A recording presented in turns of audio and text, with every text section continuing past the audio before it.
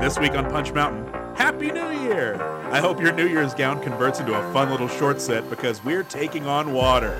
Please take this and give it to my grandson because we're watching the Poseidon Adventure. Punch Mountain starts now.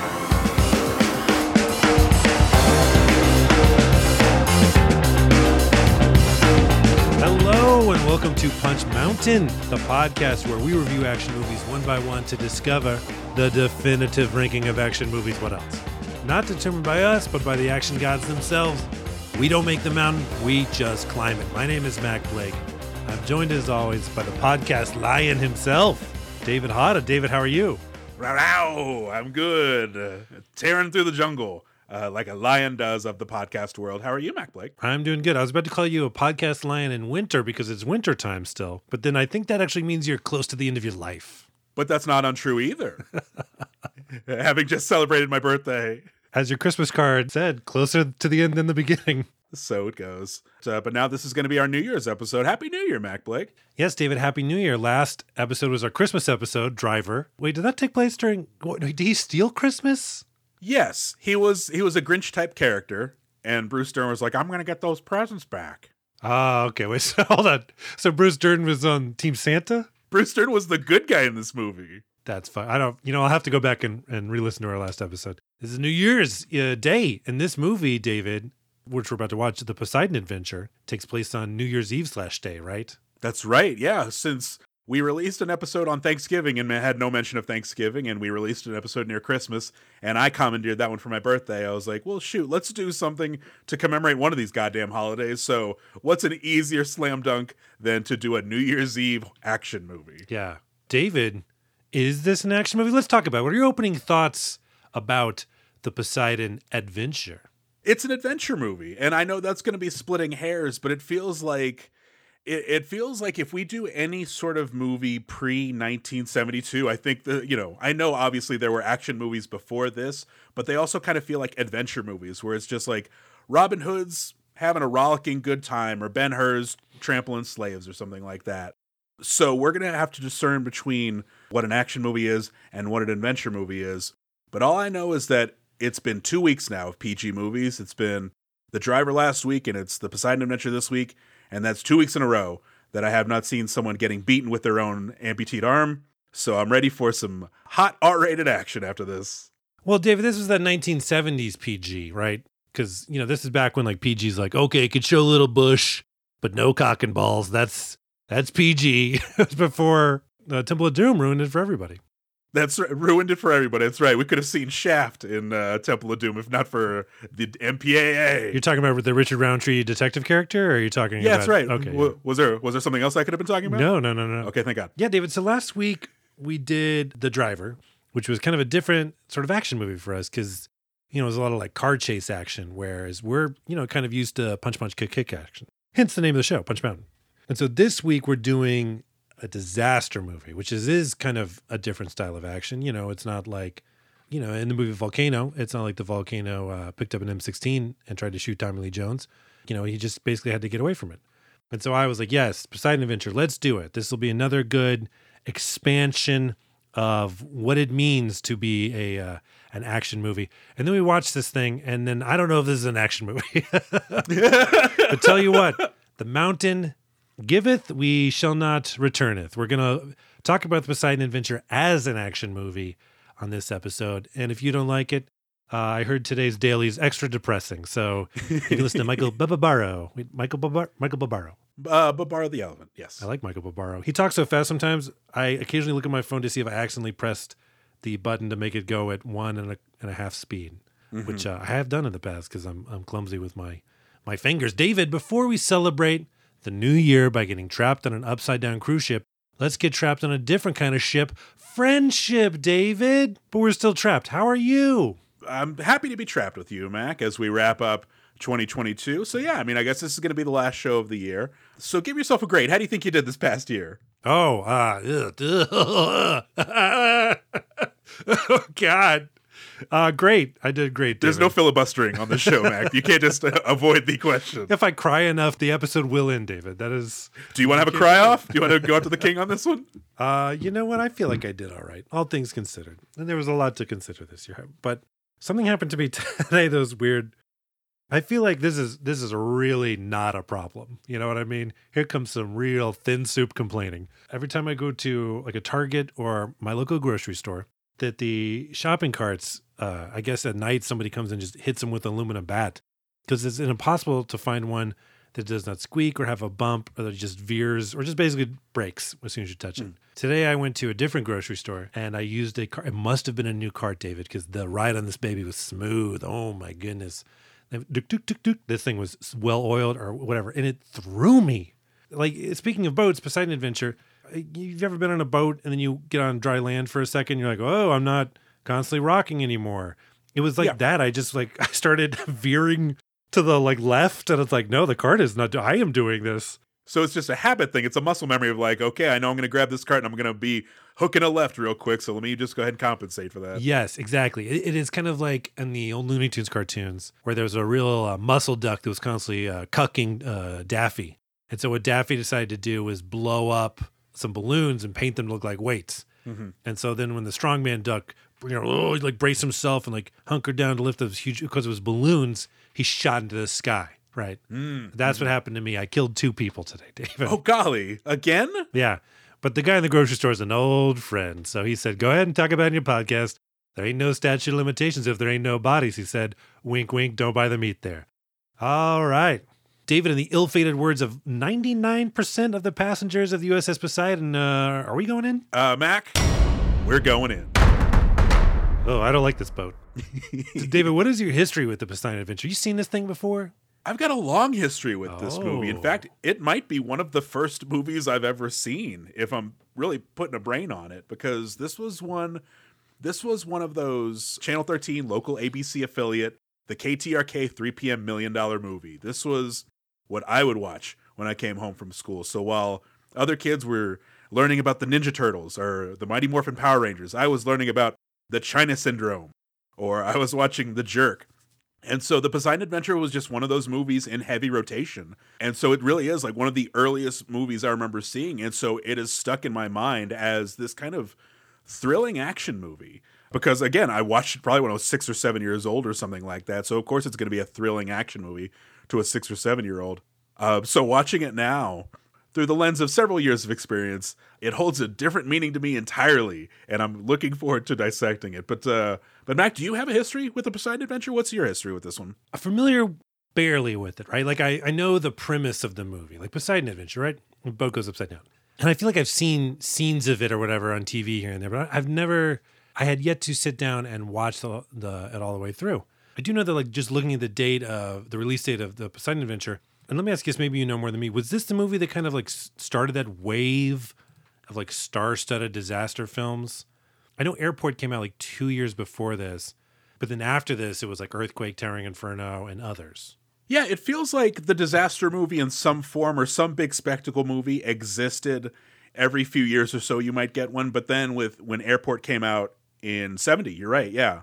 That sort of planted the seed, and then the Poseidon Adventure was the real big hit. I mean, it was nominated for Oscars. It paved the way for the Towering Inferno, which was nominated for Best Picture when it finally came out. So yeah, I think this was the one that it's the one that popularized it. It's the one that kind of kicked off the trend. You know, I try not to do a lot of research before I see the movie. I save it for after because I kind of want to go in as fresh as possible. But, after watching it, I was doing, looking around. Of course, the sets for this thing are insane.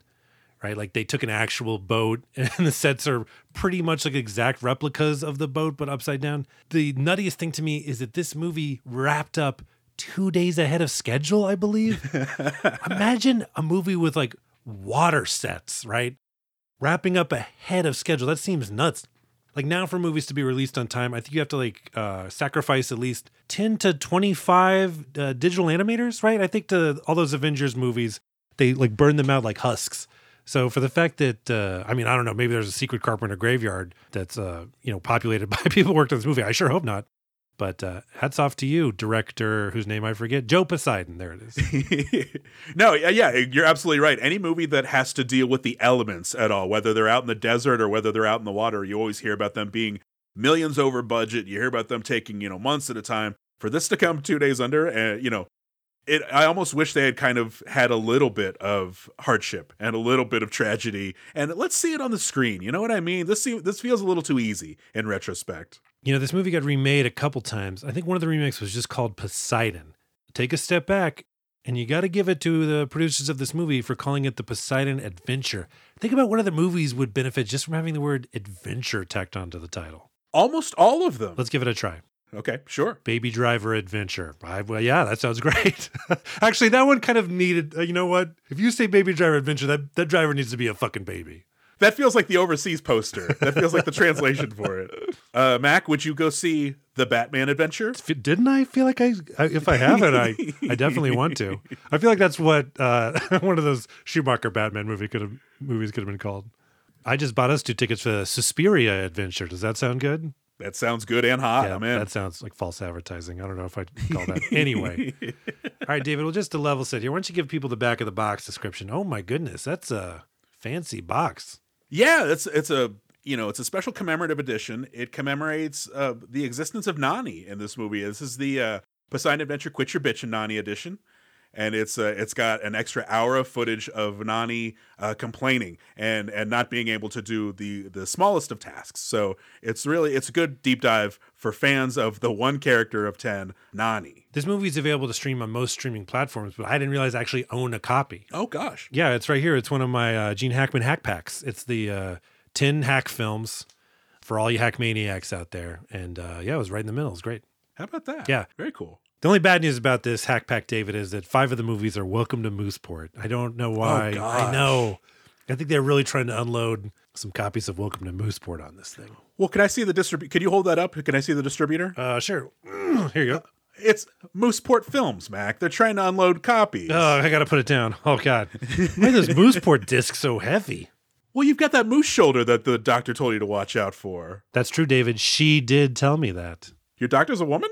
Yeah. Why is that so surprising, David? It was the answer to that riddle I've been plaguing you with. It exposes my sexism. Yes. Perilous Adventure on the Open Sea. The most successful escape film of all time. This classic sea adventure details the desperate effort of 10 survivors to escape from an ocean liner capsized by a huge wave created by an earthquake. Did you need all that? Did you need all that back of the box, writer? Well, just in case, you're like, well, where'd this big wave come from? What am I supposed to do? Yeah, there's a little house in there. 10 survivors escape from an ocean liner. How? By a huge wave. How? Created by an earthquake. Okay. Death and destruction are everywhere as the 10 survivors struggle to fight their way through the inverted ship. This brilliant film combines suspenseful terror at sea and reveals the victims' intimate and personal stories.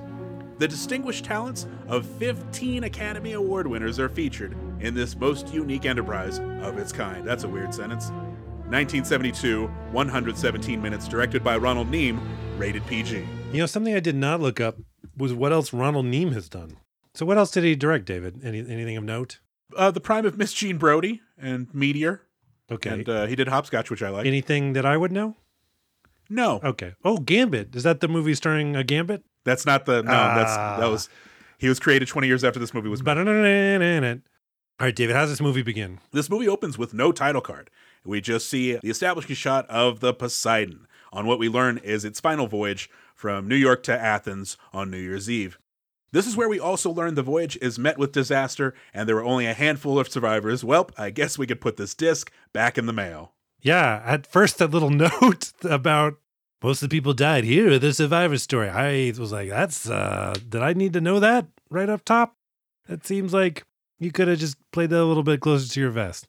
So already this is a weird start because, like I said, no title card, and it's got the little, it's got a title card where it says, this is the story of the survivors, that sort of thing. Mac, are we to believe this is a documentary? Follow-up question, are we to believe this is some sort of Blair Witch type documentary? I don't know, David. But to be honest with you, I did look it up right in that very moment. I was like, I thought this was because another credit was based on a novel, which, first of all, I think it's always funny when premise movies are based on novels. We watched Cliffhanger the other day. Like, that was based on a concept, which seems about right. You know what I mean? Hey, they should make Die Hard on a mountain. Okay, done. Yeah, like when you're a kid and you find out Die Hard 2 is based on a book called 52 Minutes. It's like, it's Die Hard 2. What could be in this book? Yeah, it doesn't make any sense. But good for you. I forget the name of whoever wrote it. May your name live on in fame forever. But yeah, I was confused. I was like, is this based on a real story? I looked it up. No, it is not. But first of all, I know that this boat is probably a model. In fact, I think I looked up, it's like a 20-foot model, which is insane. But the opening shots of this boat, yikes. Like, you expect like the opening shot to be like, oh, look at this new beautiful boat. Maybe I got Titanic syndrome where I'm just thinking about that movie. But right away, you're like, I got a bad feeling about this boat because it's shot during this heavy storm and at night. Is it at night? No, it's during the day. Well, okay, we could talk about that here in a little bit because the first 5 minutes weather-wise make no goddamn sense at all. Yeah, basically my first opening thought about this boat is, yikes, that's not a good feeling about that boat. In the opening credits, you do see the words Leslie Nielsen as the captain, to which I said, hell yeah, out loud, because I did not know that. Yes, I was watching it with someone and they were like, oh, is this supposed to be a comedy? And I was like, no, but again, like probably the first 20, 30 minutes, I had a hard time steering them away from the idea that this was a comedy. I got some solid laughs in this movie, which we'll talk about later on. So from there, we're introduced to Robin, played by Eric Shea, young little Robin, making his way through a seemingly endless rainstorm to reach the wheelhouse of the ship.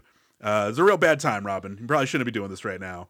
But the captain, played by the always old, even when he's young, Leslie Nielsen, is getting an earful from his chief engineer about pump issues, all while the main investor, Lenarkos, is standing there for a very awkward moment. Yeah, they'll fuck that guy, Lenarkos, as we'll learn later.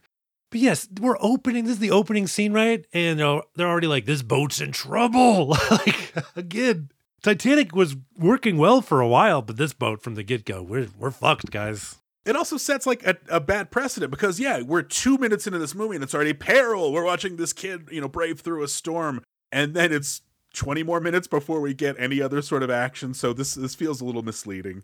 But we do meet Lenarkos for the first time, played by Fred Sadoff. And Mac, we had this last week with Glasses from the Driver. We have it this week. We really need to start keeping tally of notable actors whose IMDb picks are from the movie that we're watching, because this is another guy you look up, Fred Sadoff, and there he is as Lenarkos in the Poseidon Adventure. So while we're checking in on the captain, Robin makes his way to the wheelhouse, and he and the captain flirt about wave size for a little bit. Then there's this brief clip from Airplane that feels out of place, where the boat tips and everyone comically leans over. Again, I had to convince the people I was watching this with that this is not a comedy. But it turns out the Poseidon is top heavy, and the captain demands that at the next stop, they will take on more ballast. David, if I was watching this movie for entertainment, I would hear that word ballast and go, oh yeah, ballast, it's some boat thing. David, this is the podcast. We're bringing information to the people. I went ahead and I was like, you know what? I'm going to look up exactly what ballast means. Ballast, one of the most feared bounty hunters in the galaxy, Bosk uses his natural Trandoshan hunting instincts to capture his prey. During the Clone Wars, the red-eyed reptilian partner with what is it, David? I feel like you looked up the wrong thing. You looked up Bosk. Oh, no. The bounty hunter. Damn it. Oh, here we go. Ballast, heavy materials such as gravel, sand, iron, or lead, placed low in a vessel to improve its stability. The hull had insufficient ballast. Yeah, so he's just adding weight, which is, I'm glad they chose ballast, because if he's like, at the next stop, we're adding more weight, it doesn't quite have the same punch. That's the key to nautical terms. They sound good. But David, then we go below deck because all the rock and roll in this boat is doing, it's having a negative effect on some of the boat's passengers. We're introduced to ex-cop Mike Rogo and his wife Linda, played by Ernest Borgnine and Stella Stevens, as the ship's doctor checks in on everyone experiencing seasickness, which Linda is. Mike has a hard time believing it's seasickness, which is weird because I never would have suspected a cop to lack empathy and basic perception skills, David. Who would have thought? Yeah. Finally, we're getting to meet some of the passengers of the ship. And what better way to start than with the Lockhorns? This newly married couple who just won't stop yelling, and they won't stop yelling for the entire movie, and to the point where we really don't care if they live or die toward the end. Yeah, let's talk about Ernie Borgnine here. Always excited to see him. He definitely adds something to the movie, but yeah, he is fucking loud in this scene. Already his energy is like this. He can't keep this up, but he does. So Linda Rogo was seasick, and the doctor gave her some pills. Mike Rogo, Ernest Borgnine, I'm going to call him Rogo9. Rogo9 is like apoplectic at these pills. Like, you're just going to give her pills? And then it's like, you want me to cram them down her throat? She can't even swallow. And then the nurse is like, oh, there's suppositories. What are suppositories? The wife is like, I know what they are. Do you think in the 1970s when they played this movie, the audiences, man, they just must have been rolling in the aisles at that line, right? Just falling out of their seats. Some people probably had a heart attack, just laughing so hard at the fact these pills got to go up her keister, right, David? I feel like every fourth or fifth movie in the 70s had a really good suppository gag, because It was a shared experience by everybody. I mean, you figure at that time, post-Nixon, 80% of America was taking their drugs and pills through suppositories. A lot of people don't know this, David, but Coca-Cola was originally a suppository. That's why they call it the pause that refreshes, because it goes up your butt. Well, it turns out that cocaine was also a suppository. That's why they call it toot. Oh, very good. The more you know. So from there, let's go meet some more people on this ship. Let's meet confirmed bachelor James Martin, played by Red Buttons. He's out on the deck mall walking. I guess they're in the eye of the hurricane because 5 minutes ago there was a storm, and now everyone's just having a good time on this cruise. While we're out on the deck, we also meet old, sweet, and curmudgeonly Jewish couple Manny and Belle Rosen, played by Jack Albertson and Shelley Winters, as they discuss their grandson named Backstory. So they talk about how they are traveling to Israel to meet their grandson for the first time. He was 2 years old. Jack Albertson really getting typecast here because a lot of you will know him from Willy Wonka and the Chocolate Factory, where he plays Grandpa Joe. He's really getting typecast here as a grandfather who doesn't give a shit about his grandson. Because, in this one, his grandson's 2, he hasn't seen him. And in Willy Wonka and the Chocolate Factory, he only gets out of fucking bed, of course, when there's something in it for him. So yeah, if you need a grandpa who's really just not giving 100%, Jack Albertson is the way to go. Jack Albertson, one of America's biggest gold bricks. While we're talking about Jack Albertson, so it's him and Shelley Winters, Manny and Belle Rosen. They're talking about taking a boat to Israel, and they're having a weird side conversation about how much Belle loves trains, and they wish they could have taken a train, but not since that last thing that happened.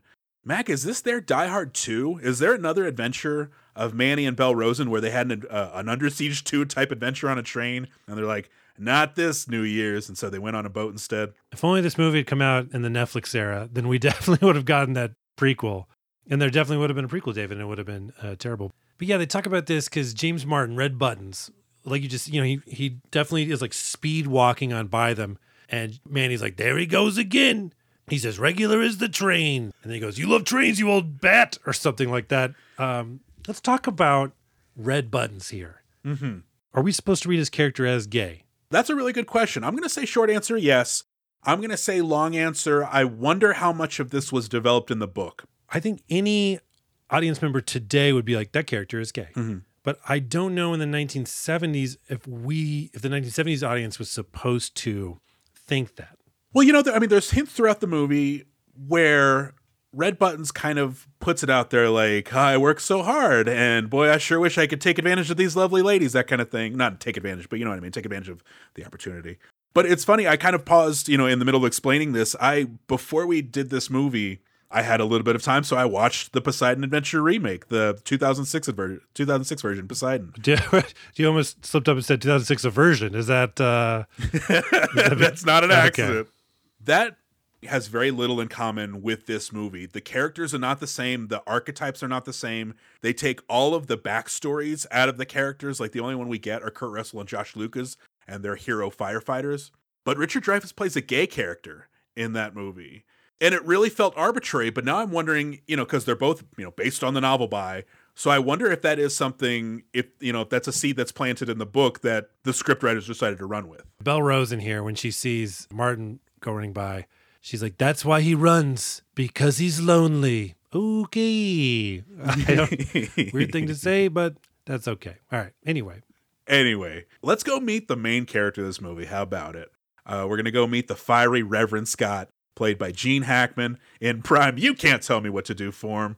The Reverend's being shipped out to Africa for being a giant pain in the church's ass.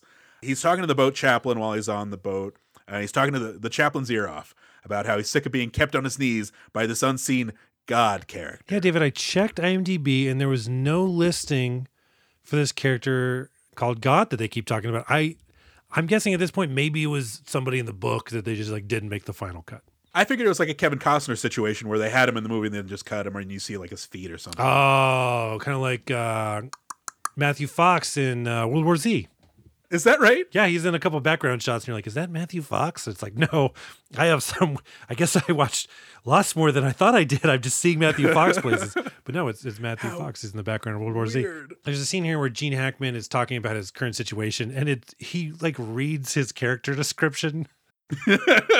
Because the chaplain said something like, if you deliver sermons like that, it's a wonder you're still an ordained minister, are you? And then Reverend Scott, Gene Hackman goes, the best kind, angry, rebellious, critical, a renegade, which it's like, okay, we're very confident about ourselves. So we'll see Reverend Scott throughout the movie. But let's go back to the captain's den, where all the action's happening. Lenarkos is there. He's demanding that they full ahead, even though, damn it, man, they don't have enough ballast. But we learn that this is the Poseidon's last adventure. So Lenarkos, the investor of a ship being retired, demands that we open her up and see what she can do. Captain Leslie Nielsen objects, but when Lenarkos threatens to have him relieved, Captain Leslie Nielsen flips over faster than the SS Poseidon. Wait, hold on a second. Wait, that was an expression back then. That's so, things are becoming clear now. What a grim expression back then. This is going to be my first mark out moment. Oh, yeah, it's a cheapie. It's a real quick one. I thought I was going to have a lot more throughout this movie, but it's when Leslie Nielsen's having his actor's moment in this movie. I feel like everybody in the cast gets their moment, and this is his where he's going toe to toe with Lenarkos. Yeah, because Lenarkos is like full ahead, and Leslie Nielsen's like, it's not safe. We're too top heavy, and so Lenarkos is like, hey, if you don't want to do this, there's 3 other licensed guys on this boat who can steer this ship. And it's like, wow, that is some planning. Those are some contingency plans, my dude. But then Leslie Nielsen, his only real response, he's going to do it. But then he's like, you irresponsible bastard. And I was like, this is what I came here for. I came here for like just chewing scenery, over the top acting. I want to see Leslie Nielsen calling somebody an irresponsible bastard. So that's going to be my first mark out moment. See, I was ready to mark out here because I was ready for Leslie Nielsen to be like, you want to replace me? Fine. Take this head and shove it up your ass. And then, this is not a good Leslie Nielsen impression. And then, he gives him the hat. And he's like, restaff it, Mr. Lenarkos. And then he, strips off his shirt and dives off the boat because he doesn't even want to be in the boat. But no, David, he folds. He fucking folds. This captain sucks. You can be like, oh, it's irresponsible, whatever, all you want. You're still the guy that was like, okay, you twisted my arm. Also, if this captain says, I'm not doing this, this is not safe, and your crew is like, oh, I'll be captain now, then you're not a good, because I feel like if you were a good captain, your crew would stand behind you on this. And you'd be like laughing, and Lenarkos like, haha, just try to replace me, Lenarkos. But instead, he folds like a cheap suit. Yeah, this is one of those instances you cannot rely on the I told you so, because you will be upside down in a boat before you have a chance to do that. So you really need to stand your ground. And the fact that he didn't, he signed everybody's death warrant. Just how the real villain of the movie Alien was Dallas, because he let in John Hurt, even when Ripley was like, don't fucking do it, Dallas. This captain, he could have been like, no, man, we're not falling ahead. Well, actually, would that have saved a fucking thing? What, Dallas letting... No, this movie. I guess if they had not gone full ahead, they may not have been directly where they were. They could have missed the super wave, I guess. Is that what's implied here? I imagine, yeah, because if they're going full ahead, they don't really have time to steer out of anything precarious, Okay. So, they have their lower center of gravity on them so they can maneuver a little better through rough waters. And spoiler alert, there is a super wave coming. Mm-hmm. But not right now, because let's go to the Grand Ballroom. We meet Flower Child and groovy singer Nunny, played by Carol Lindley. That's not how she says her name. Rehearsing with her band before the big New Year's Eve celebration, while non-threatening Porter Akers, played by Roddy McDowall, watches on like a creep. But it's okay because he's non-threatening. This is really here just to introduce the characters. We really don't have to spend a lot of time on this. There is one moment that I enjoyed because Akers is giving Nani's backstory to someone who couldn't care less. Yeah, they're riding on this boat for free. They're trading music on New Year's Eve to get a ride because they're on their way to this to Sicily for some big jazz festival. And this is the first I'm hearing of a Sicily Jazz Festival. Mac, are you aware of any sort of Italian jazz? Of course I am, David. How dare you for questioning my Italian jazz credentials? Also, at this point, I started to get sick of the wavy camera, David, because they're on a boat. And so the camera never stops kind of going, whoa, whoa, like sort of up and down, back and forth, to get the idea, David, that we're rocking on ocean waves. And you know what? I don't need it. Because unless people are like falling over, you can keep the camera still. That feels like something that would have been more effective in the theater in 1972, where it's like, thrill to the Queasy Cam experience, that sort of thing. And like, oh, I really did throw up my guts. This is great. Yeah, maybe people were tossing their cookies in 1972, filling those Cineplexes with the vomit. I don't know why I said vomit. Shout out to vomit, everyone. Cash money. I can't wait to edit that and be like, that doesn't sound right. Why is it such a weird inflection? David, stop. You've now twice admitted it that we edit this thing. We're just joking, everything. This is all just take one. Quick, David, say something racist right now so people know it's not edited. Oh, sure. Oh my God. Oh, that was terrible. Definitely take that out. I changed my mind. But now, you know what? Let's go back to Robin. Let's check on him. He's back in his cabin. And this is where we also meet his sister, Susan, played by Pamela Sue Martin. And we learn that their parents await their arrival. Must be nice to be these two kids just riding in luxury on New Year's Eve, unaccompanied. They're probably hitting up the casino. Good for them. Yeah, having the time of their lives. We find out that Robin this whole time has been learning a lot of facts about the boat, which he will drop at opportune times, like a video game character that's like, why don't you check out that box or something like that. Cut to Reverend Scott giving a guest sermon. Okay. And it turns out this preacher thinks a little outside the box. That's right, Mac. He's hip, he's cool, and he's 42 years old at the time of this movie's release. David, you're a godless man. What did you think about this sermon? It's funny you say that. I remember this being one of the formative things into my godlessness. I remember being, 11 years old. Are you serious? I'm totally serious because I remember being like 10 or 11 and hearing this sermon and being like, yeah, God's really within ourselves. There's no that kind of thing. Like this hip, cool preacher is really opening my stupid eyes. So yeah, it was odd that this kind of had an effect on me. Yeah, the point of the sermon, I guess, was to say that God doesn't want us to be passive sheep who are wearing masks when this man-made pandemic. Hold on, David. Back it up. Back it up. No, I don't.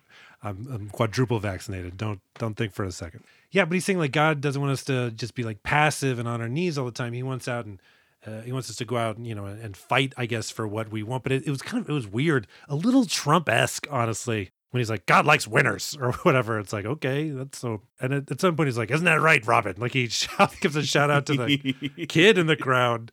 David, I grew up Catholic. I'm nothing now. And that's my worst nightmare. If a priest would have called on me in church, like, hey, what did I just fucking say? I would have had to jump out a stained glass window because I would have been like, no clue. Even if I was making eye contact with him the whole time, my brain was elsewhere. See, because I'm such an agreeable cuck that I would have just been like, you're right. And I would have been like converted at that point. You know what? That's a good. I would have just been like, God's good. And they would have been like, oh, you lucked out. But yeah, we finish up the sermon that everybody's enjoying on New Year's Eve. And then that night, we cut to Rogo's cabin. Linda is hesitant about the New Year's Eve party, and Mr. Rogo is not capable of speaking below a yell. We get a little more of the Rogo's backstory. Turns out Linda had a past as a sex worker, and she's worried she might bump into someone she knew from Fleet Week. This scene was surprising, David, because Rogo 9, or played by Ernest Borgnine, for someone with a large amount of toxic masculinity, maybe he's actually surprisingly not that toxic. Like he's like, you don't want to go to the party because you're worried you're going to see one of your old Johns? And she's like, yes. And he's like, I don't give a shit.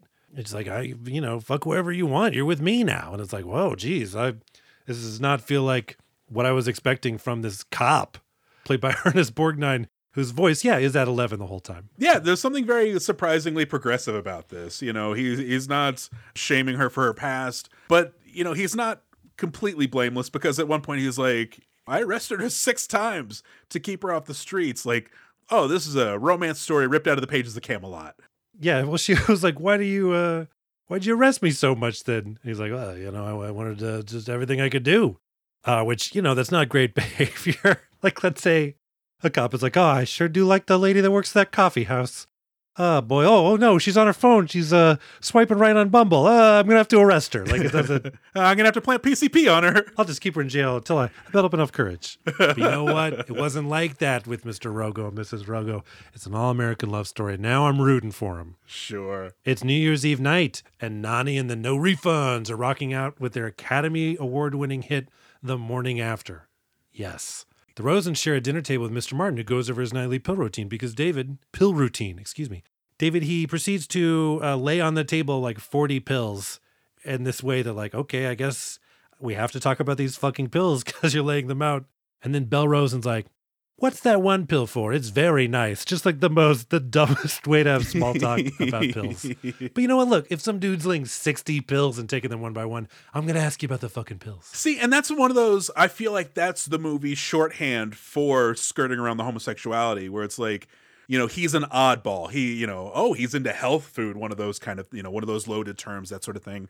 And also, while he's sitting around here, he's such a hit with the ladies at the table. And, he's so woe is me about, gosh, I sure wish I could go out with with any number of these ladies, but you know me, the life of a hat maker, because we find out he runs his own business. He's a haberdasher. Oh, these poor haberdasher's hours. He's up at like 9 a.m. and he's running the store till 8 p.m. Like, what am I supposed to feel about this, buddy? Yeah, he's got no time for love. Not because he's Dr. Indiana Jones, but because he sells and makes hats. Which, okay, if that's the story, that's great. But yeah, his pills that he's taking are like alfalfa pills or whatever. Mm-hmm. Back it up. The end of this movie, it said, it listed the name of the song. And it was like, song of the Ballad of the Poseidon or whatever, played by these people. And I saw they won an Academy Award. And I was like, what fucking song was there in the movie? Because I didn't think twice about this goddamn song, but it was enough to win the Academy Award? What? Yeah. It was back when the only rule was like play the song in its entirety and you'll be eligible, because this is such, it's not even a showcase piece. It's not even like, hey, everybody, here's, Nani and the No Refunds, and we focus on them. It's kind of playing as background music this whole time. And that's all it took to win an Oscar back then. You know what? They took it home. There's another moment here where they ask another person sitting at their table who looks like some sort of shipman. And they go, Mr. Tinkham, what about you? Are you married? And what does he say? No, but I've got a mistress. What? The sea. And then there's goddamn applause at the table. Like this is the first joke they've ever heard. They're like, oh, this is what humor is? I love this so much. David, full disclosure, there was applause on this side of the monitor because I also was like, what the fuck kind of crazy ass line is? And then he goes, the sea. And I was like, God damn it. You got me. I thought that was very funny. That joke traveled 50 years, motherfucker, into the future where it made me laugh. Oh gosh, happy anniversary to this movie. Okay, yeah, that's why we're doing it. 50 years old? God damn it, David. That makes me feel old, and I wasn't even born when this movie came out. It makes me feel bad for dunking on the lack of action. It's like, well, what do you expect? It's almost retirement age. David, the entire point of this podcast is dunk on movies with lack of action, so you need to get that out of your system. But let's check over at the captain's table. The captain is being pulled away from Linda's dress to tend to some actual boat business. Meanwhile, we also check in on Susan and Robin sitting at the kids' table with some full of shit boat dude named the Purser, played by Byron Webster. I'm listing him because I loved his performance in this movie. Back at the wheelhouse, we find out that there's been an earthquake that is displacing water and causing gnarly waves. Let's talk about this Purser guy. He's sitting there at a different table and he's like, do you know who the Purser is? And people are like, no, you're going to tell us, aren't you? And he goes, the Purser's actually the most important man on this boat because the boat's just a fucking boat. Everything else that you guys care about, like all the hotel stuff, all the cruise line stuff, that's what the Purser does. And right away, this Purser's going to fucking die. You just know it. Because if some like no-name character goes, I'm the most important person on this boat that's doomed, James Cameron's going to find your bones later is what's going to happen. But it's Byron Webster with the No Small Parts Award for this week. It's like he comes on, booming voice. Like there's even a part, later on where he gets into a shouting match with Gene Hackman, and it's just this booming voice off. I love him so much. Byron Webster clearly knows I'm in this movie for 4 minutes, and I'm going to need people to like kind of hate me a little bit, so I don't mind being that person. I love it. Yeah, he's super hateable. David, real quick, have you been on a cruise ship? I have not. I have. I went on one cruise ship when I was 30 years old. It was a family trip. I smuggled on some alcohol, and I don't remember half the trip. Well played. Was there any days like with just awful weather on the boat where you couldn't walk around up top because the rain was so bad? No, we got very lucky. It was a gorgeous trip. We never had any sort of issues. So I never had like any seasickness or anything like that. Also, it's a giant boat, so it's kind of like you're not going to feel it unless you're very sort of in tune to the motions of the sea. The motion of the ocean. Interesting. I'll tell you what, there's some moments in this scene or in these scenes that are just kind of confusing. Just the way Hackman is in certain scenes, he's just sort of annoying for no real reason. There's a moment when Roddy McDowell, Akers, is going around, sort of refreshing drinks, and Gene Hackman's like, oh, by the way, Akers, and like kind of, calls him in closer, and then kind of shouts in his ear like, Happy New Year. It's like, why? Why did you make that choice as an actor or as a character? This New Year's party feels very cheap. It has some of the cheapest hats I've ever seen. It's just like a napkin folding contest that they decided to carry over into a hat wearing contest. I can't wait for these people to die. How dare you? You love those hats and you know it. It does seem like, the character isn't in line with, it feels like a Gene Hackman character. The part that doesn't feel like it fits is that it's irreverent. because he is one cocky son of a bitch. In fact, when the captain is called away, he's like, I have to go away. Reverend, would you mind taking over as host? Which I guess he then starts being like, and welcome back to the show. Where are you guys from? Yeah. But yeah, he's a real cocky son of a bitch. Also, shout out to Rogo 9 here, who every 5 seconds, I know he's got a problem where he can't blink his eyes or something. He does seem stunned about every 5 to 10 seconds, like something is said and he's like, what? Here's the thing, David. It's not only us who have noticed the cocksure behavior of one Mr. Reverend Scott. Oh. Susan, right? The older sister, but still a teenager, I guess, herself. She's sitting at another table and she's asked to dance by a genetically engineered hunk, just a very handsome man. Mm-hmm. But she almost didn't even see him at first because she's laser focused on Hackman. Just like can't take her eyes off this dynamic man. It is a little weird. It's a little weird. Yeah, there's a real barely legal vibe to their dynamic, and Hackman does not really seem to be shying away from it. Are you talking about the fact that he can't stop touching her later in the movie? Let's not talk about that now. But yeah, so we're back in the wheelhouse. They get the news about the earthquake, and they're like, oh, it's some waves are coming. And they're like, yes, waves are coming. I don't like this. Like, they're not slow to react, but then once they react, they don't react. You know what I mean? Like, they take in the information, they're like, this is bad.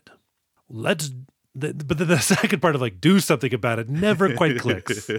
I'm concerned now, and here's how I shall express my concern. All right, go ahead. Yes, any second now. Let's call this in, that kind of stuff. Obviously they're like, let's doom this ship is I think the unsaid part of it. But while they're dealing with all that, let's count it down. It's New Year's Eve, but then at midnight, here comes a giant wave to ruin everything. I'm going to call this an action scene, David, because it is the actual flipping of the SS Poseidon. Real quick, shout out to Rogo 9 here, because, it's midnight, right? You got to smooch your honey. He kisses his wife, eyes open, which is wide open, which is a little weird. But anyway, cool move. Oh, is this the place where we talk about creepy people in this movie kissing other people? Oh, yeah, we can. Well, then let's talk about Jack Albertson. Is this where they're doing the dance? Kind of the, locked arms and swaying, that sort of thing? Yeah. I guess this was a New Year's Eve, New Year's Day staple, is this you cross your arms and everyone else does, and you dance in a circle to Old Lang Syne. I thought you just kind of waved your glass in the air like you pretended to be drunker than you are. But during this dance, what does creepo Jack Albertson do? He's doing the dance, and he's got a pretty lady next to him, so he figures, hey, I'm a star of this movie. Let me lean in for what is probably a non-consensual off-script kiss. And the lady is not having it. And Jack Albertson's just like, I got paid today anyway. So yeah, it was a real creep moment. Yeah, his wife, I definitely saw, but it didn't lead to their immediate divorce. I don't understand. Also, there's a moment here where the Captain Leslie Nielsen is in the wheelhouse, and he realizes it's Happy New Year. And what he does is he turns to the man next to him and he goes, oh, by the way, Happy New Year. Like in the most dry voice. And both him saying Happy New Year and Grandpa Joe getting creepy, both those things made me laugh out loud. Yeah, that felt very Naked Gun. Just oh, by the way, Happy New Year. That was great. I must admit, these moments leading up to the wave hitting the boat, David, I did start to feel some palpable anxiety. And I think I wonder if knowing the fact that only a few people survived, like in the beginning, if that contributed to it. Like if I had the feeling like, oh, I think 40 or 50% got off, I don't know if I would have been like, oh, here comes a death wave. But who's to say? I definitely at this moment was like a little bit on the edge of my seat. Yeah, for sure. And you know what? Like, I mean, since this is going to be the action centerpiece of the movie, let's, take a moment to give it its credit. It's an impressive piece. I guess looking at it through the lens of 2022, it doesn't seem as impressive. But like, I have to imagine, in 1972, you're sitting in a theater and watching the room of a boat turn upside down, and the whole place flips. It feels really impressive. But then watching it now, it feels like something we could make. And there's something very charming about it, because there's a lot of like, they'll turn the camera on its side and then people sort of, go from one side of the frame to the next, like, ah. And it's like, it feels stupid now watching it, but in like 72, you don't feel that, because this movie has kind of earned where it is so far in the movie. And I don't know, it's still an effective sequence. Yeah, I fell out of my chair, David. It was so effective. I thought I was falling over and it worked, but that might be my own inner ear problems. But then, yes, it happens. The unspeakable happens. The boat flips. We are now upside down. We were in, what's the tagline of this movie? Hell upside down. That's what we were in. We're in this upside down hell. But thankfully the ceiling is solid footing and not acoustic tile covering up ductwork. That's very helpful. Yes. Everyone quickly scrambles to find their loved ones, and not as quickly scramble to cover up the dead. Nani also finds out she's a solo act in the worst possible way. Yeah, there's a lot of dead bodies kind of strewn about that everyone seems like, well, people died. Like they're very pragmatic in this movie about the dead bodies until they aren't. Like later on when Gene Hackman's like, let's climb this Christmas tree, there's someone's like dead body like just sprawled over the handrail, or I don't know what it is because we're upside down. But and no one seems to be like, hey, let's move these things. No, there's no palpable trauma in this episode. It really is just like, welp, that happened. Time to move on to survival. David, as a cruise ship veteran, do you think this is shock? The fact that they're like, oh, there's a dead body there. I'm not even fully processing this. Or do you think it's just lazy cruise ship behavior where they're like, a porter will clean this up? Actually, I wonder, since it is a cruise ship, if they were sort of predetermined to accept anything. Where it's like, you're in this unfamiliar environment. Anything could really happen. Like, I'm sick from just the floor rocking back and forth. So we're upside down. Yeah, same shit as always. Oh, international waters. Is that why the wave decided to strike? Because he knew he wouldn't be arrested? You fucking bitch wave. But while we're in the sequence, we do have a moment where Mr. Martin tries in vain to cover up the dead. He takes off his jacket and throws it over the eyes of someone, who still has their eyes open. And it's like, hang on to your coat, Mr. Martin. You're going to be covering people all day. Or, better idea, grab coats from the dead so that you can cover them with them. You're really on top of this dead covering strategy. You'll be indispensable the next time there's a boat disaster, David. Also, we are about 30 minutes into this movie and we're upside down, which I said is pretty good, right? I feel like Titanic in the movie, it took like over an hour for that boat to hit the iceberg. So the fact we're kind of hauling ass here, I do enjoy this pace. But yeah, Mr. Martin. No one else cares, but Mr. Martin does. What does that say about him? Good dude. Good dude. Good dude.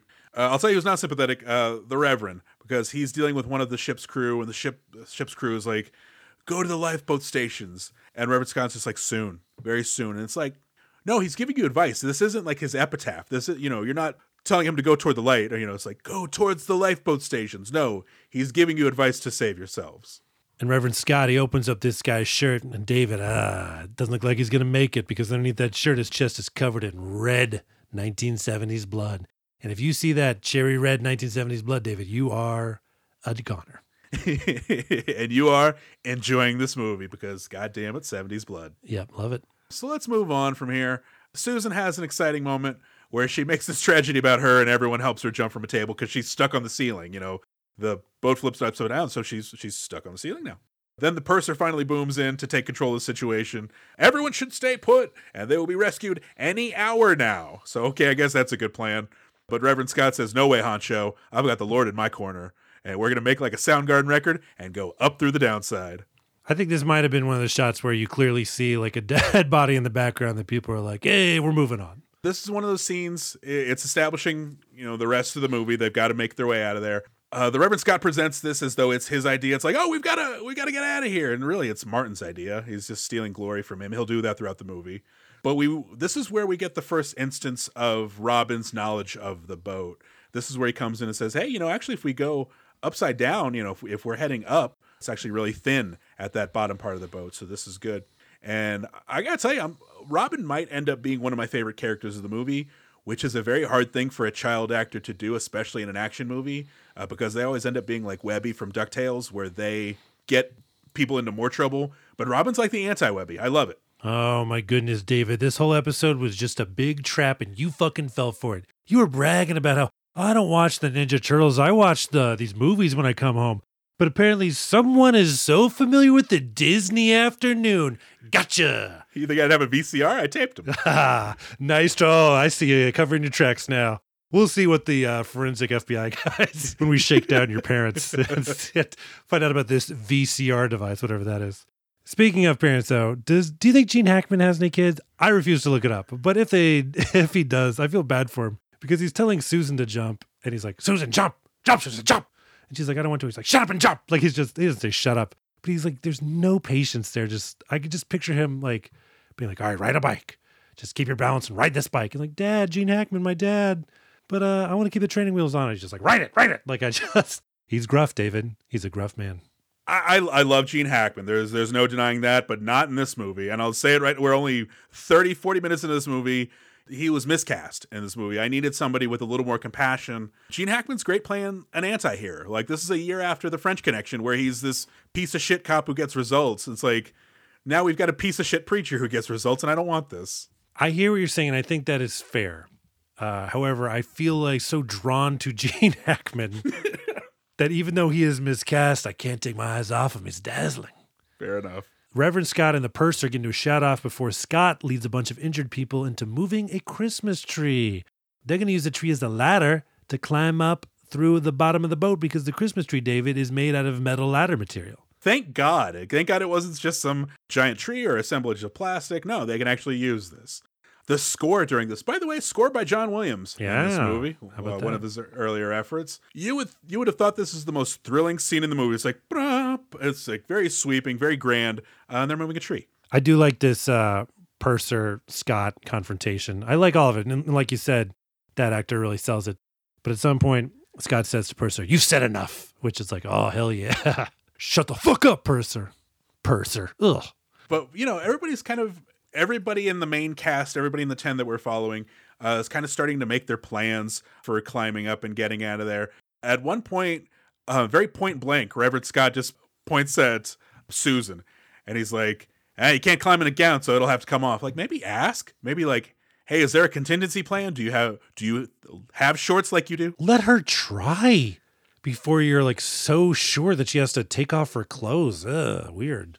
But I'll tell you what, though. Hello, Barbie convertible gown. I'm going to let everyone in a little bit. This was a formative look for me as a child.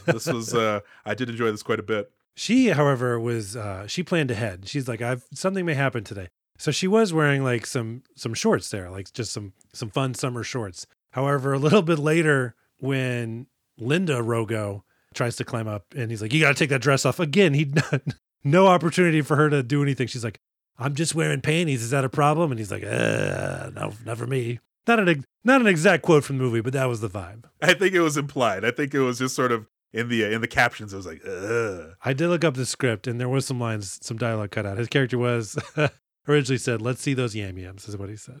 Well, I'll tell you what, the most compelling segment of this, of the preparations, is going to be the Rosens. Is going to be Shelley Winters, because this is where she's planting her flag and saying, you know what? I want an Oscar. I want to get it from this movie. And so she's really starting to kind of have, some showcase scenes.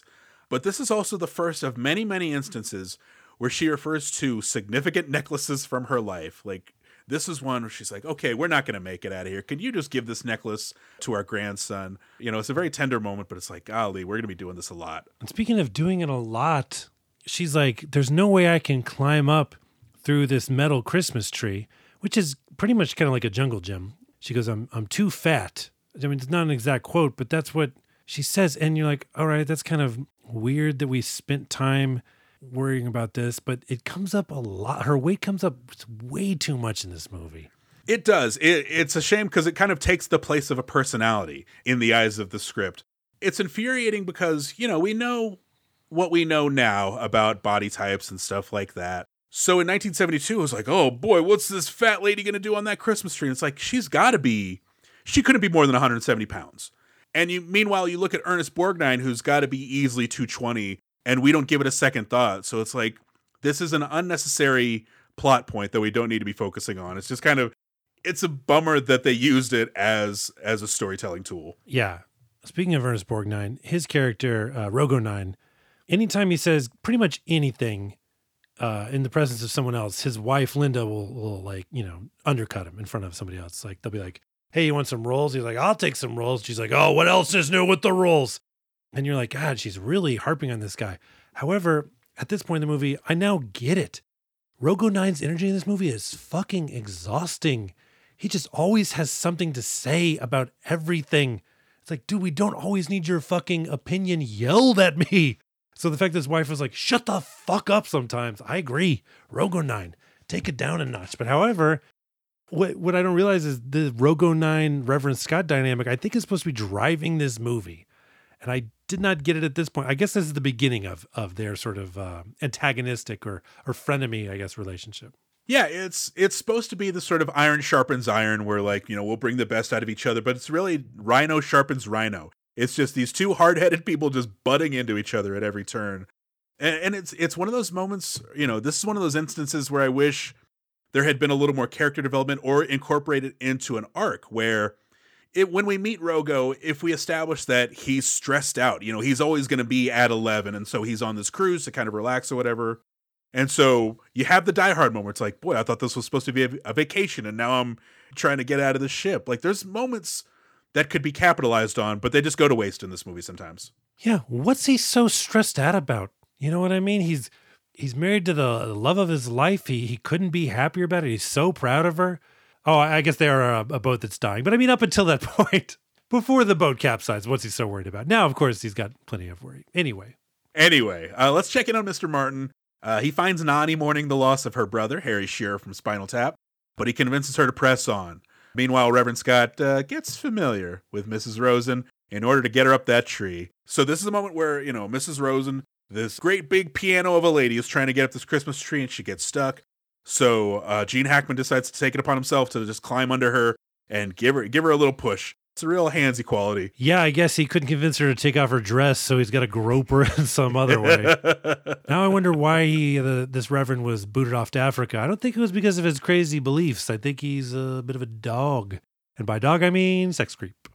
Speaking of Reverend Scott, he's got one last debate with the chaplain, the sea priest from earlier, who is like, give service to the poor and the helpless. But Reverend Scott is a walking big dog t-shirt, and he says, if you ain't first, you're last. I was watching this and I was like, man, are we trying to wrap up the character arc early? Because the chaplain, right? He's staying with these people. The rest of our hero group was like, oh, I think these other people are going to stay behind with the purser and do nothing and wait to get saved, you know, which means they're going to wait for their death. And Hackman's like, give me 1 second. I got to go try one more time. He's like, chaplain, come with me. He's like, are you really staying with these people? And he's like, yeah, idiot. It's called sacrifice. I got to stay with these people because these are the people who need me. You know, my life is nothing but for the people. And you're like, wow, he's learning that this early on in the movie.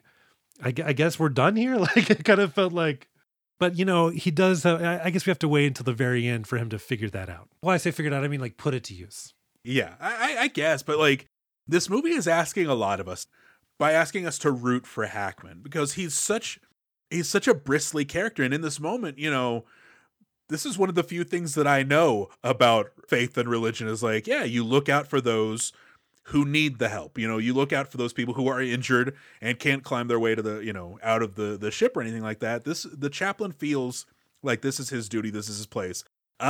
We got a movie to make. It rubbed me the wrong way. I agree with you, but with a slight variation there. You're saying the movie's asking us a lot to root for Hackman. I think by casting Hackman, it was a shortcut to us for rooting for him. It's like, you're like, oh, of course you're going to root for Gene Hackman. He's Gene Hackman in a hero role.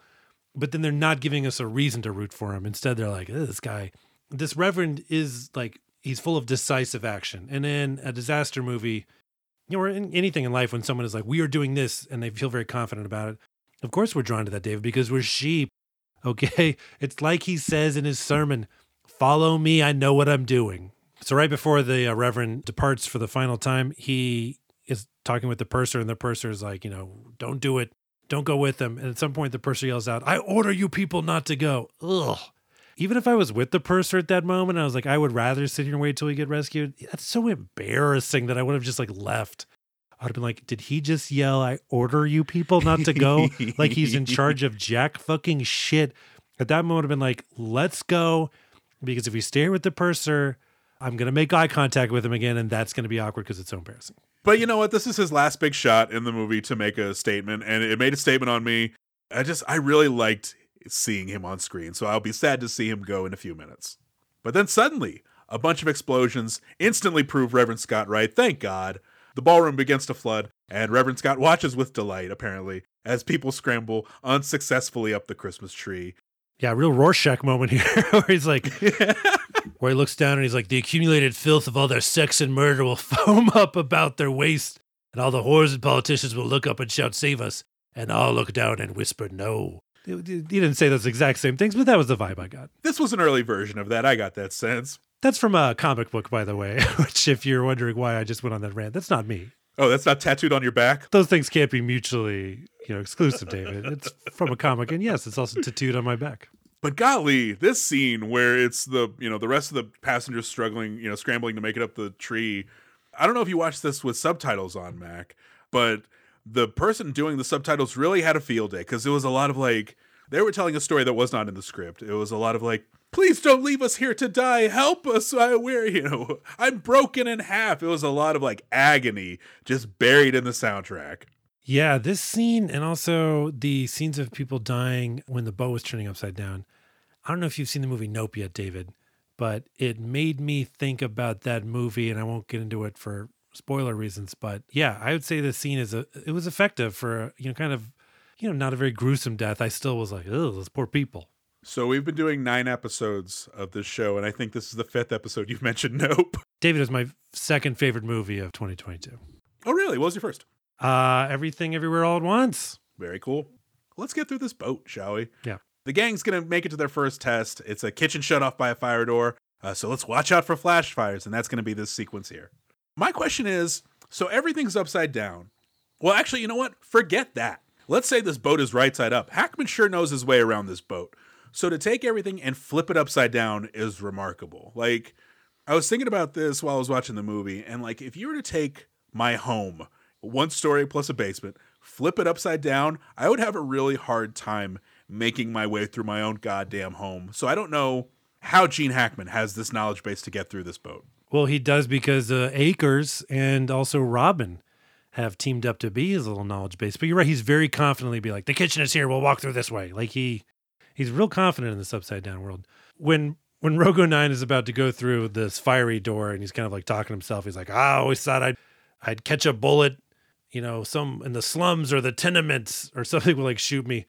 And it's a little bit of that cop is coming out where he's like, oh, poor people are criminals. It's basically what I hear from this guy. So I'm liking him a little less, but you know what? On we go with the movie. I can't believe a boat's going to do me in and not a Puerto Rico. Yeah, that's part of what he said. That fucking guy. He's like, hey, real quick, let's rank the races. But Rogo 9 has a really great moment because Robin steps in and he's like, oh, I've got the answer to everything. You go this way and this way. And just real quick, Rogo 9 just goes, are you again? Like he almost forgot.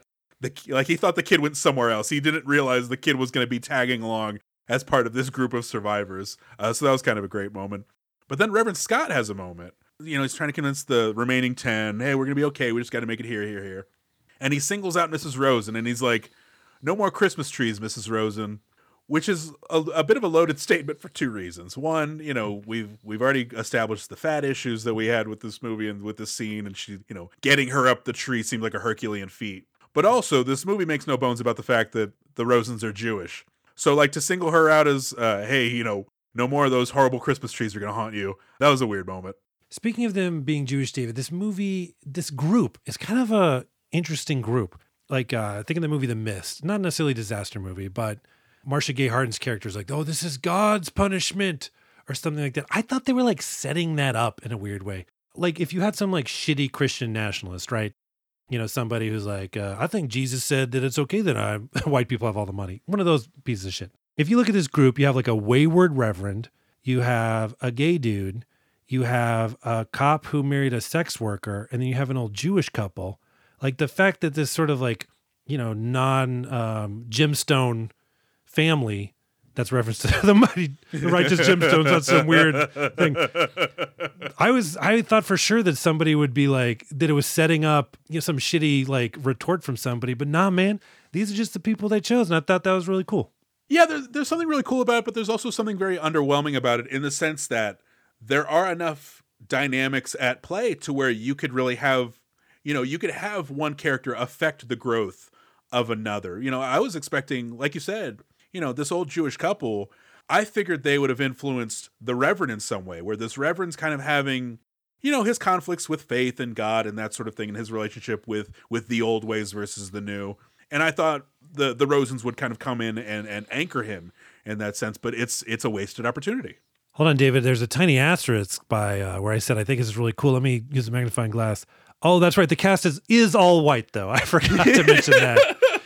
It's a ragtag group of all whites. So what are you going to do? But before we leave this sequence, there is a moment I just kind of want to mention real quick where Shelley Winters is, or Mrs. Rosen's kind of panicking. She's like, I don't know if I've got, this in me. Jack Albertson kind of shouts to her. He's like, I'll take care of you. And that caught me by surprise because I almost cried in that moment. Just love and aggression combined, where it's just like, you idiot, don't you know I've got your back? Like, I always kind of love that in a weird way.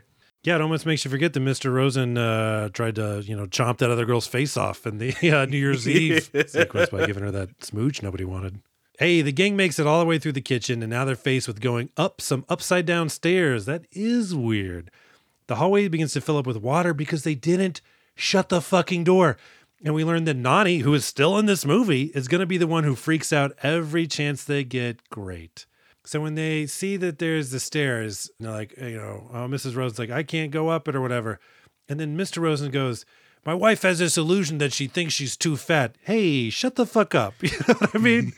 I know that feels like you're getting your wife's back. You're not. All right. Just say something encouraging to her.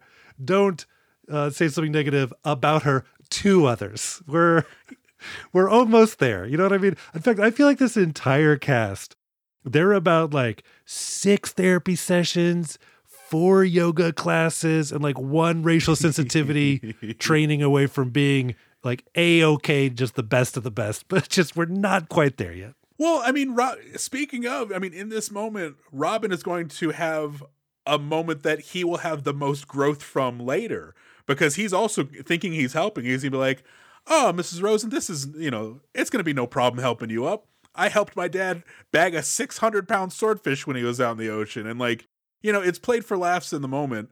But then I found more satisfaction from the scene later where he's like, I'm sorry I said that. I didn't mean that you were a 600-pound swordfish. I was just trying to be encouraging. Like, that was the payoff for me of that moment. Yeah, Robin, besides being the movie's secret weapon, is like, wait, let me consider someone else's feelings. Oh.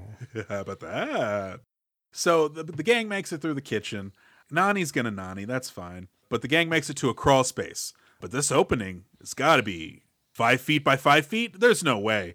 I mean, how will Brendan Fraser in The Whale, played by Shelley Winters, make it through this crawl space? She does fine. Nani panics. They all make it through okay. After they make it through the crawl space opening, they do not shut the door afterwards, and we see water pouring in. Team, you gotta piece this thing together, okay? If there's a door behind you, you gotta close it, because here comes the water. I can't do it again. You know what I mean? The fact that you fucked up twice now is driving me crazy. If you leave a door open for the 3rd time, I will throw my computer out the wall. Out the wall? Yeah, I have an open wall office, David. Well, you've been practicing that portal technology too. David, shut the fuck up. Don't tell people about my portal technology.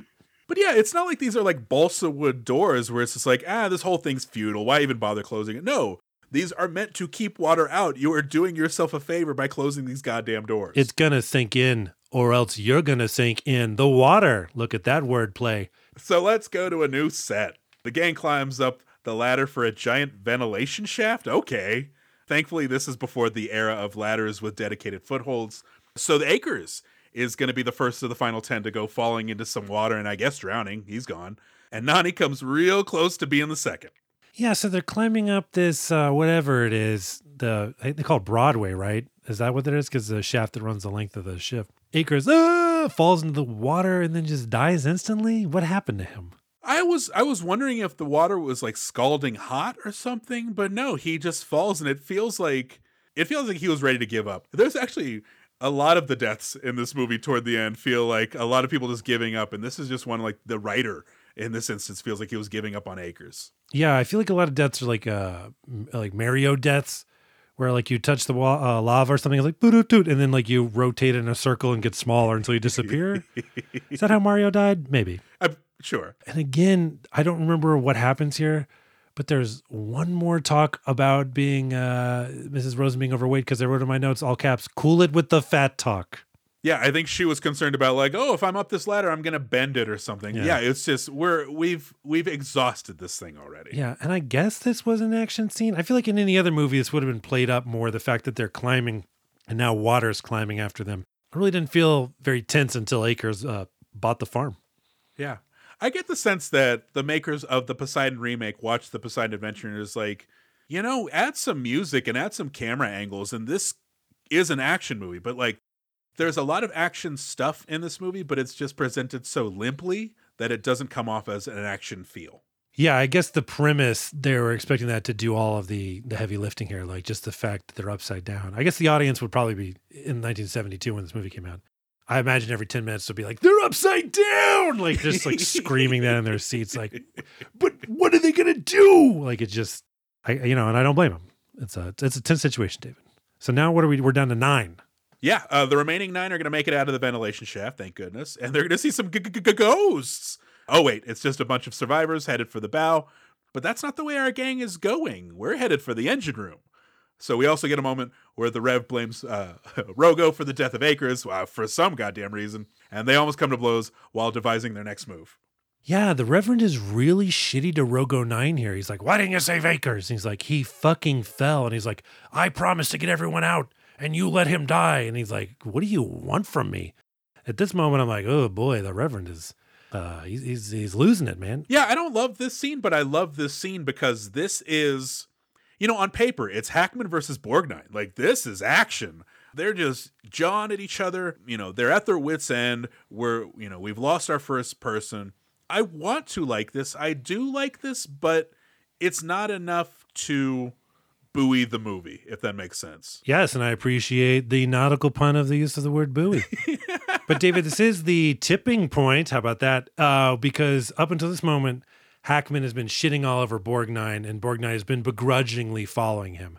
But now, after this scene, Borgnine's pushing back a lot on Hackman. Also, you say ghost. Yeah.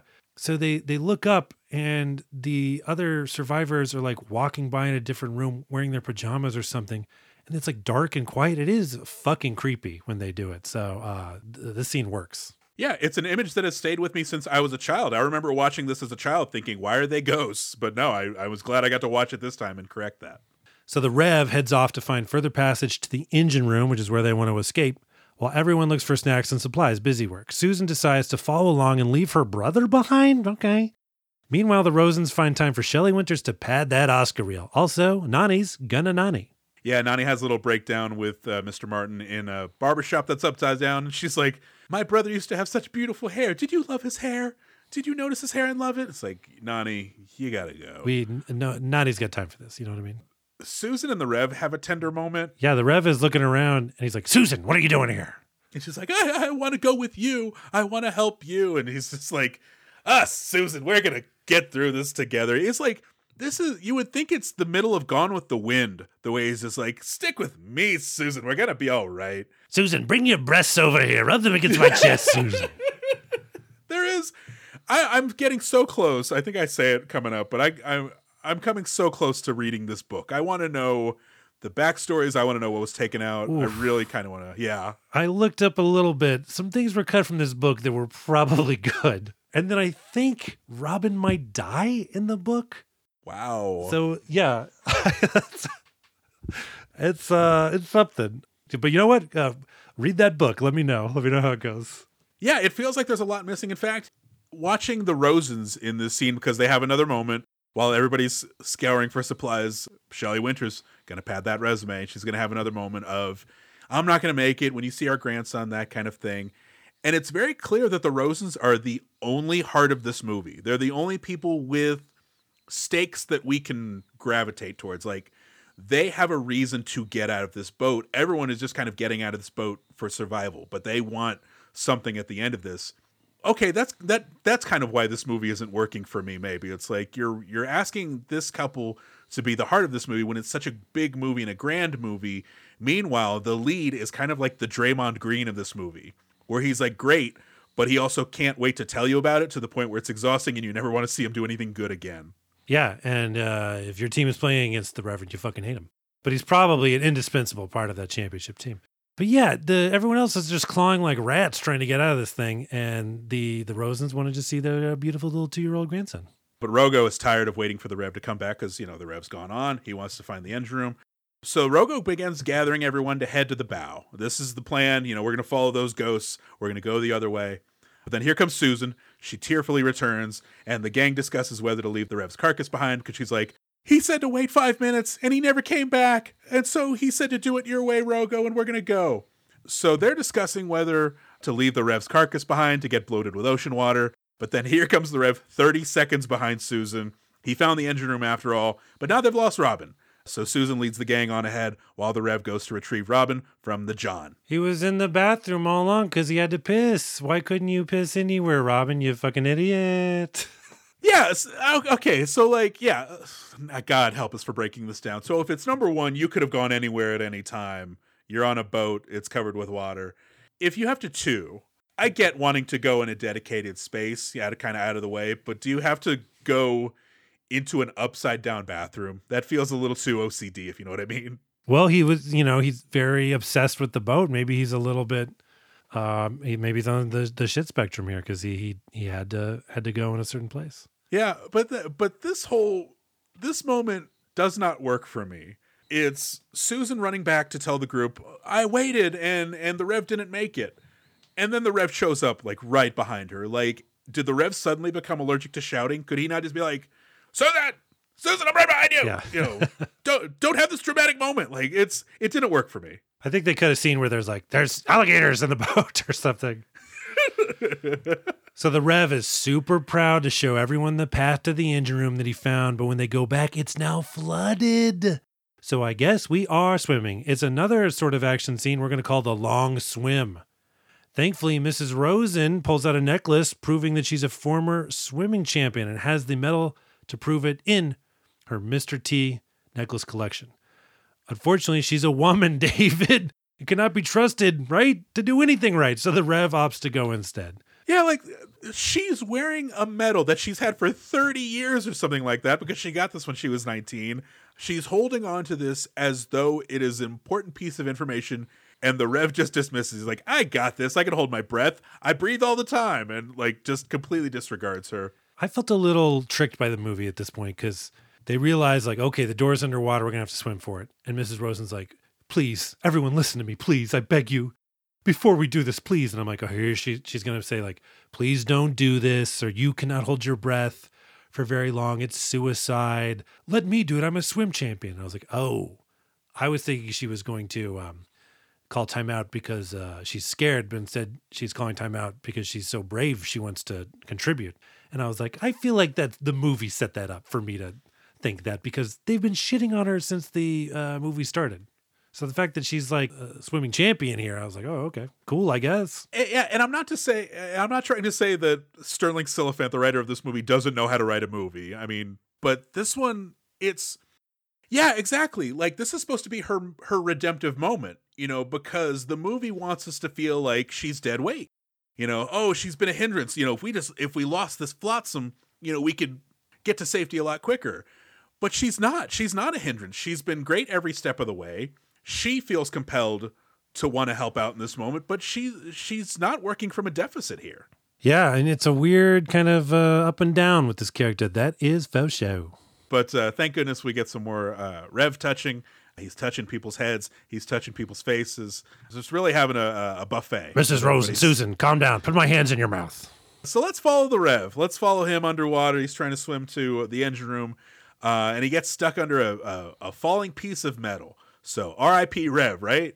No, because Mrs. Rosen hulks out and goes to save the day. She rescues the Rev, and that will be her final good deed. R.I.P. Belle Rosen. We are down to 8.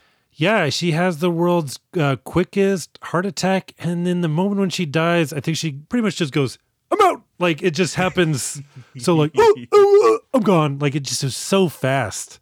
Yeah, it was a Bill Swirsky superfan heart attack. It was like pounding on the chest, kind of like trying to get the sausage out. Polish, yeah, she definitely had some Polish sausage clogged in her arteries, I guess. But yeah, R.I.P. Mrs. Rosen. We hardly knew ye.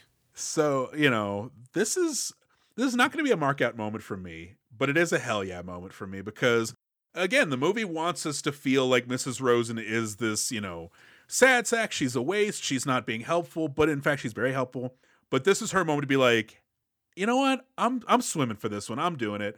So when she jumps in, I kind of had a hell yeah. But I'll tell you what? I'm going to make this a mark out moment. This is going to be like an honorary mark out moment for Shelley Winters for putting up with this movie and putting up with her treatment in this movie and just having a moment where she has her own hero's moment. Making not a mark out moment a mark out moment. The fix is in. who's my podcast co-host? The World Cup Selection Committee? What's going on here? That's a reference to Qatar getting the games when they certainly didn't deserve it. But seriously, David, she was kind of like shit on this whole movie. And so her hero turn being such a surprise. Was that what that was supposed to be? Like, the last person I would expect to do this is Mrs. Rosen. I don't know. But the fact that it's not like she just dove in and did it and then later revealed that she was a swimming champion. She begged us for 4 or 5 minutes to let her in because she was swimming champion. And I think that kind of undercut what I feel like was supposed to be like a surprising hero turn. Yeah, it makes sense now in hindsight why they were spending so much time on her weight and being fat, that sort of thing, because it is supposed to be, you're supposed to be sitting in that audience in 1972 being like, wow, I didn't know anybody could move like that. Yeah, you don't need to lay on that thick. It's like that book movie series isn't called like Diary of a Wimpy Shitty Kid Who No One Likes and He's Fucking Stupid, everyone hates him, he's he'll never amount to anything good ever. It's like, okay, we get it, he's gonna surprise us. Mike Rogo's like, what's taking so long? And he falls a rope through the water and the Rev lets him in on Mrs. Rosen's death. Mike goes back and corrals the other, and of course Nani's gonna Nani, but here comes Mr. Martin to save her again. Man, if they get out of this water, he better cash that in, you know what I mean? But he's not. Meanwhile, the Rev sees a valve. Oh, there's a door behind that valve, but the valve is also good to know, I guess. I was confused by this, yeah, because, we see a POV of Reverend Scott looking up, and he sees, oh, that's going to be the door to the engine room. It's on the way out. But in front of it, there's this giant red valve. It's like, okay, I guess we're supposed to ignore that, but we don't need to ignore it because it's going to come into factor in a few mere moments. Yeah, so Rogo, he comes through the water and he finds the Reverend and Mrs. Rosen, who's now a corpse. And he's like, what happened? And the Reverend's like, Mrs. Rogo made it through. She saved me. Or not Mrs. Rogo, excuse me. Mrs. Rosen made it through.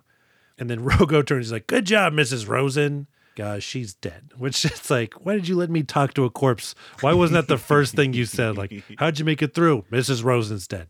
When Rogo goes back to corral everyone, Mr. Rosen's like, what happened? What happened? And he's like, everything's fine.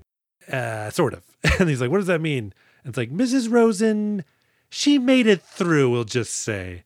And it's like, man, the fact that Rogo could not break it to Mr. Rosen that his wife died.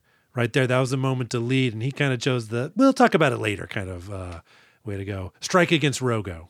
Well, especially he's the cop. If anyone is more skilled at presenting this news to somebody else, it should be him. In fact, now that I'm saying that, I want that to be his character development, where it's like, oh, I'm Al Powell, I shot a kid, I need to get over it or whatever. It's like, oh, I hated giving bad news to people when I was a cop. Let me learn how to do that. I'm surprised when he saw Mrs. Rosen's dead body, he didn't try to plant some evidence on it real quick.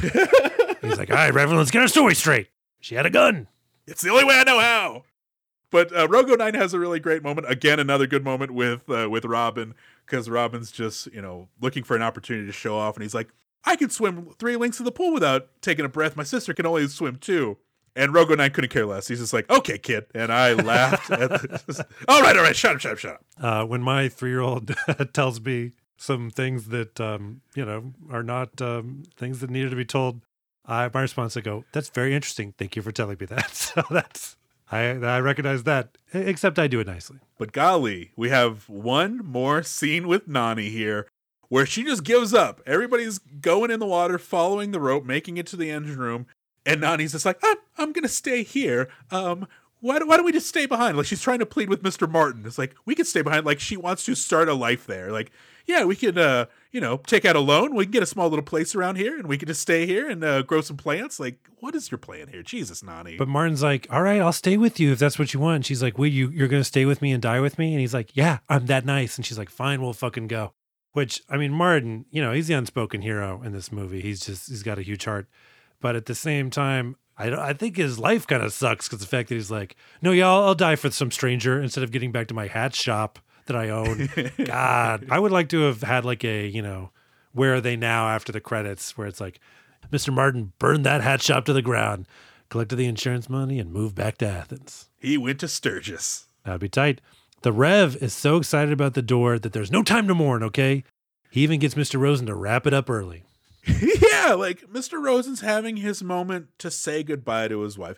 He, I don't really get the sense that he's torn as far as like, I can't go on. This is too much for me. But Reverend Scott sort of infers that he's like, she wouldn't have wanted you to go on. She wants you to, take this necklace to your grandson, And so finally, Mr. Rose is like, all right, let me just say my goodbyes. And in a moment of compassion, Reverend Scott says, you've got 1 minute. It's like, I'm begging you, movie, please, a moment of humanity from this clown. Yeah, again, I don't think the reasons he gave for being shipped off, for the church shipping him off to, I guess, a mission in Africa, I don't think those were the real reasons. I think this guy might be an asshole. But from there, yeah, wrap it up, Mr. Rosen. We're a catwalk away from the final door. So this is going to be the thrilling catwalk to the door sequence. So thrilling, John Williams decides to sit a lot of it out. It's just dead silence for a lot of this. And the movie decides that 8 is too many to survive. So adios, Linda, all of a sudden. And around the final turn, here comes Ernie Borgnine in the Oscar Derby. At this point, I think we're in the engine room, right? I believe so. Okay, yes. If not, we're almost there. And so that's where they're headed, because Robin at some point says that, hey, in the engine room, that is where first of all, it's going to be at the bottom, which will be now the top of the ship.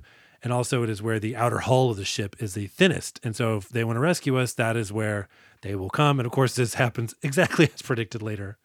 But yeah, it seems like they're going to make it. And then for no fucking reason, Linda dies. I thought this was really cruel to kill Linda. She falls down into some fire. And I guess she hits her head on something. And then Borgo 9 is like, Linda, no! Just really grabbing for that Oscar, as he said. And then we cut to Linda's body, which does seem like it is on fire. And I was like, God, why did we have to kill Linda this way? It just feels, I don't know, a little cruel. And of course, Borgo 9 blames the Reverend for Linda's death. He's like, you killed her. Yeah, I mean, who else are you going to blame? Shit, because it really is, you're absolutely right. It is a cruel death because we never got any indication that she's inept, that she's, careless or anything like that. I hate to be this person, but that really should have been Nani. Yeah, Nani definitely should have gone. I think if they voted, they would have shoved Nani off. But we get some more explosions. This time, one knocks some steam loose. That steam is going to be so hot, it's going to block the door to their exit. Reverend, that steam is super hot, I think is what Robin says. That hot steam is blocking the door, or something like that, yeah. Again, the video game character that comes and explains to you what your character needs to do. You need to power up. Open up this trash can and eat that whole turkey. Yeah. Find all the Joker bombs. So the Rev decides to give himself up and shut off the valve and turn the steam blocking the door. Hackman yells at the true, unseen enemy of the movie, the cruel god that would do this to them. Meanwhile, Hackman tries to rally down the final stretch of the Oscar Derby, but we simply do not like him enough to feel anything. So he bails out of this movie, and we're down to 6. So yeah, he decides that he is going to turn this valve to shut off the steam, which, why are we so sure that is what it does? No idea. I don't know, but that's what's happening. As he does this, he's hanging by the valve. He's not he's not standing on anything. And he is yelling like, God, haven't we done enough? I didn't ask for your help, but I didn't ask you to hurt us more. Why'd you do this? Look, I loved that he was yelling at God. I fucking loved it. I had a mark out moment. I was like, hell yeah, you yell at that God. But if you're about to die, now would be the time to be like, God, I'm repent or something, right? If you're religious, now's not the time to be like, fuck you, choke on my dick. It's like, you probably want to get on God's good side if you're about to meet them, right?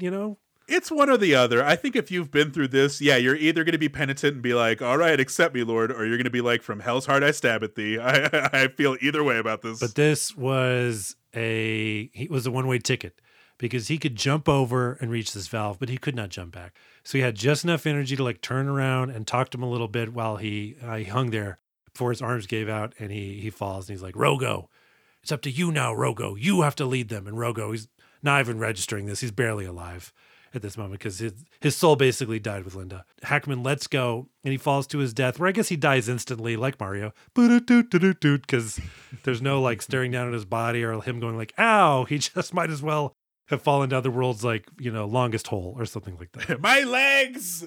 I'm still alive, but my legs. Yeah, it's a curious choice. He's like, I know, I'll inspire them by dying in front of them. It's like, Rogo, look at me. Look at me, I'm going to do this. And then he's gone. And so it's like, I hope that helped. But it does help. It helped Mr. Martin. It rallied him. And so he's going to rally Rogo. And he's like, Rogo, you got to lead us to safety for some reason. I don't know why you have to be in charge. Maybe Mike could use the pick-me-up of responsibility, let's assume. So Rogo opens the door to the engine room where the steel is only 1 inch thick, like we were told. Thankfully, the rescue team also knows this because they're on the outside of the boat and they manage to trade clangs of acknowledgement through the steel. The gang is like clang, clang, clang, clang, clang. Then the people outside are like clang, clang, clang, clang, clang. That's how we know everything's safe. That's how we know the gang of 6 is saved. Martin here, Mr. Martin, deploys an unorthodox strategy. He's like, what's the best way to motivate a man who was widowed not 5 minutes ago? By telling him he's a complete piece of shit. He's like, all you do is destroy things. You're nothing but a pain in the ass. Everyone fucking hates you. Now is your moment to do one good thing. And he's like, yes, I will do it. I will lead these people 6 feet in one direction. We're saved. Like, I don't know. I guess Gene Hackman's contract would not let him die earlier in the movie, but it feels weird. Like, oh, here's Rogo's moment and now it's over or something. Yeah, we've taken this 99 yards and Rogo's going to punch it in for the end zone. But yeah, sure enough, we see the sparks of a blowtorch start cutting through the boat because the rescue crew is here. Yeah, and Rogo's celebrating. He's like, you beautiful son of a bitch, you were right. And he means the Reverend, but really, he should mean Robin. Because way back at the beginning of this movie, Robin was the one who told us that steel is only 1 inch thick. So I better see Robin getting a medal at the end of this. So I guess the Greek rescue team is like, are you hurt or how many are you or whatever? And then somebody goes, oh, did you save anybody in the bow of the ship? The rescue team guy goes, no. Like, very matter of fact, like, no. No, we sure did not. I mean, I feel a little bad for the Greek rescue team because it's almost like their job depends on it. It's like, all right, there was 600 passengers on that ship. The over-under is 50. You better come back with a good number of survivors. So for them to see 6, it's like, we're getting fired. This sucks. I was looking down, I guess, taking a note, because when I was watching the movie, I thought the Greek rescue team was like, did you save anyone else? Like, to them. I was like, whoa, what a fucking presumptuous question. I'm sorry we weren't good enough for you surviving a crazy boat accident. But I rewound and I was like, oh, they asked that of the rescue team. Oh, I thought they were asking it of the survivors. That's what my whole maybe point they was. did. Like, now I'm confused. I thought, yeah, they were like, did you save anyone else? They were asking this. Yeah, did you manage to corral anybody else? No, that was a shitty thing to ask them. I like how I'm confused on the final line of this movie. I think that's something I'd want to pay attention to. Any regard, that's the end of the movie. And sure enough, like the prophecy of the opening credits foretold, only a small handful of characters survived the Poseidon Adventure. All right, David, how many mark out moments did you end up with? I had 2, and I think it's very telling that they're both character moments and not action moments. This was, for all of the criticism I had of this movie and this script, this movie did a decent job of character moments at times, and those were my markouts. I had 1. I thought I was going to finish this movie with 0, but I did not expect Gene Hackman to yell at his creator to go kick rocks. That was pretty cool. David, now I have to ask you the question, is this someone's favorite movie? I have to imagine so. I couldn't tell you who. I couldn't break it down specifically. I think I'd have to triangulate an age range. Like maybe someone was 6 years old when this movie came out. And this, I could see this sticking with a 6-year-old. Or I could see this sticking with like a little kid. But as time wears on, maybe, if they didn't watch this movie over and over again, this would still kind of stay fond in their hearts. Yeah, I could see someone experiencing this in the theater and being like, wow, what a spectacle. Like I really felt like I was on that boat. So yeah, I definitely feel like someone could have had such a fun time seeing us in the theater that it was a treasured memory and a treasured movie. So I'll say, yeah, I bet this was someone's favorite movie. All right, David, punch ups. How would you fix this movie, David? How'd you punch it up? The easiest fix for me, the thing that's going to maximize my enjoyment of this movie, give Nani a growth arc. Because if she is the scaredy cat of this movie, then you're setting yourself up for a moment of redemption at the end where you're proud of her. Where she steals herself, where she has the courage, where she makes it through, and you're like, hell yeah, Nani. But we never have that moment with her. We just end up hating her guts through the whole thing. Yeah, she's a hippy-dippy, groovy flower child musician, right? So what does she love, David? Drugs. And at the end of the movie, one of the rescue people is like, hey, that must have been stressful. You want to get high with me? And she looks at the camera and goes, no, I'm done with that. Time to live. And there we go. She kicked it. That would have been great. That's pretty good. I like that. Also, okay, this is going to be a hard sell. I say a longer movie. And I mean hard pass. Well, I mean that in the sense of let's swing for all the awards fences.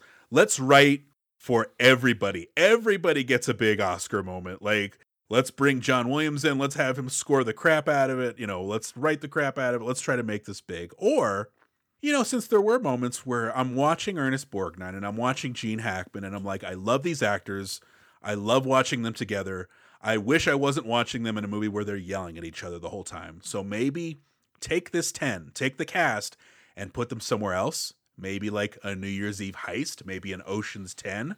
I would like to see them have fun in that movie. Yeah, I would have liked to have seen some action in this action movie. And I feel like the sequences, there was some real potential there, but the deaths kind of like seemed to come out of nowhere. There was no like, we're racing against the clock. The whole movie, they are barely surviving. And it's just because things are so difficult. It would have been, I guess, more effective as an action movie if those set pieces where they barely survive, it's because like, oh, this, the water's filling up. Like, we got to get out of here right now. Like, basically setting up levels for them to pass, I guess. Mm-hmm. And then I had a thought about Rogo 9 versus Hackman. And I want to talk to you about it because what if that was played up more? What if they even like came to blows or something like that? It was more of a philosophical difference. And I kind of was like, wait, am I describing Titanic? Not so much in that you have these like two characters who are you rooting for, Crimson Tide situation. More just like you're trying to escape this boat, but now you're also dealing with someone trying to kill you, like your friend Billy Zane. Mm-hmm. And then I was like, we get that in other movies. Like movies all the time where it's like, we got to get out the ship. It's like, no, we got to fight first. And it's kind of exhausting. So I think maybe I liked it that they did not, the Rogo 9 versus Reverend Scott stuff that happened. It didn't really slow down their progress too much. Like they weren't like, oh, you idiots, stop arguing and get out of here. There's nothing that they're arguing like cost them. So I guess I will not punch that up. I like the dynamic when it's all said and done, but it's not my favorite flavor. Like, I think I like when you have people who are on opposite sides, but they both have the same goal and they work together. I think that's more my speed. And I think I would have preferred to see a dimension where that happens, but I'm not going to hold this movie to it. Okay, David, if you wouldn't mind accompanying me into Punch Mountain Video Store, the all-action movie video store, watch your step. There is a dead body there. We have 3 copies of this movie. We splurged. Now, this is an all-action movie video store, David. So what subsections would you stock this movie in? Okay, the first copy's going in disaster movies. I think that's a slam dunk. That makes sense. That'll be a section that gets populated a lot as this goes on. 70s action. We had it last week with The Driver. There's just, and again, I said it last week, where 70s action will probably be my favorite subsection of this video store. There's just a feel to 70s movies, even though this one doesn't particularly work on a lot of levels, especially as an action movie. It's still an enjoyable time. I still really enjoyed the heck out of this 2-hour movie. And so my third copy is going to go, this is going to be splitting hairs. And I feel like I do this every week. I feel like I have 2 that are on the money and a third one that just sucks. So this third one. It's not called Confidence Mountain, everyone, okay? The third one's going to go in survival action, which I think is a bit different than disaster. I think it's kind of a, all squares are rectangles sort of thing, where I think all disaster movies are going to be a survival type movie, but not all survival movies are going to be disaster movies. That's interesting because I did not consider this until you were reading the back of the box, but it refers to it as an escape movie. Mm-hmm. And I was like, I've never heard that term before, an escape movie. I mean, I've definitely heard sort of like a survivor movie, but I think that's an interesting way to put it. Yeah, I would also, maybe be like, if there's a section in the video store called like more like adventure, action adventure with adventure underlined, I would put it in that one. Because that way we can enjoy it without, someone getting punched in the throat. Okay, David, it's the moment we've all been waiting for.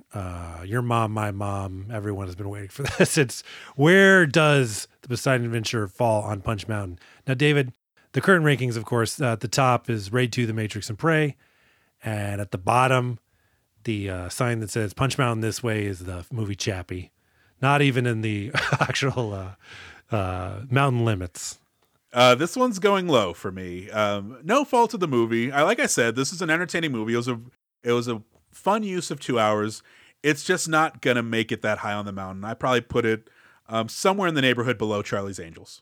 Yeah, I mean, again, if I was ranking movies, this thing was solid, man, and it was super enjoyable to watch. So if I was ranking this is a ranking of movies, I would definitely put it towards the top, but I think its lack of action would probably hurt it with The Mountain.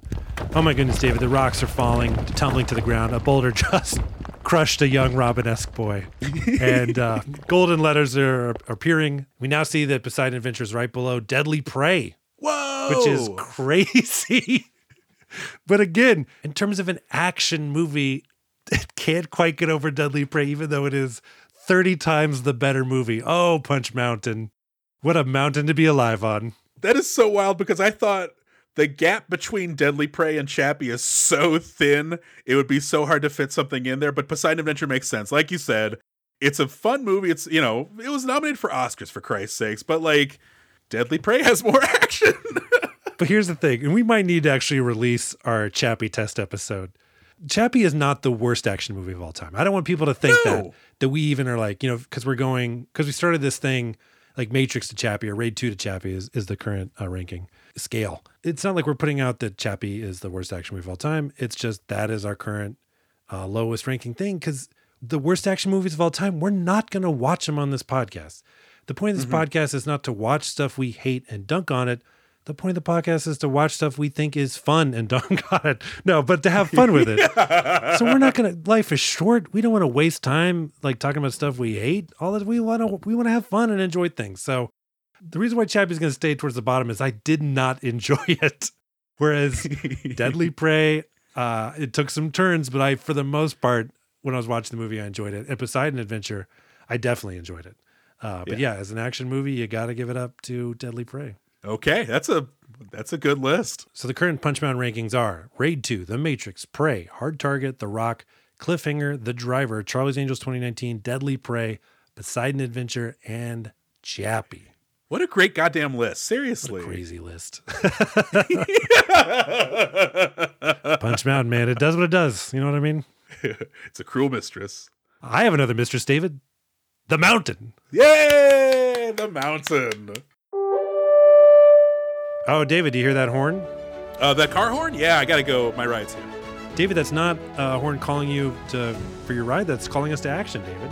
On this podcast, we talk a lot about fictional action heroes, but we also want to talk about real heroes taking action for vulnerable, underserved, or underrepresented communities.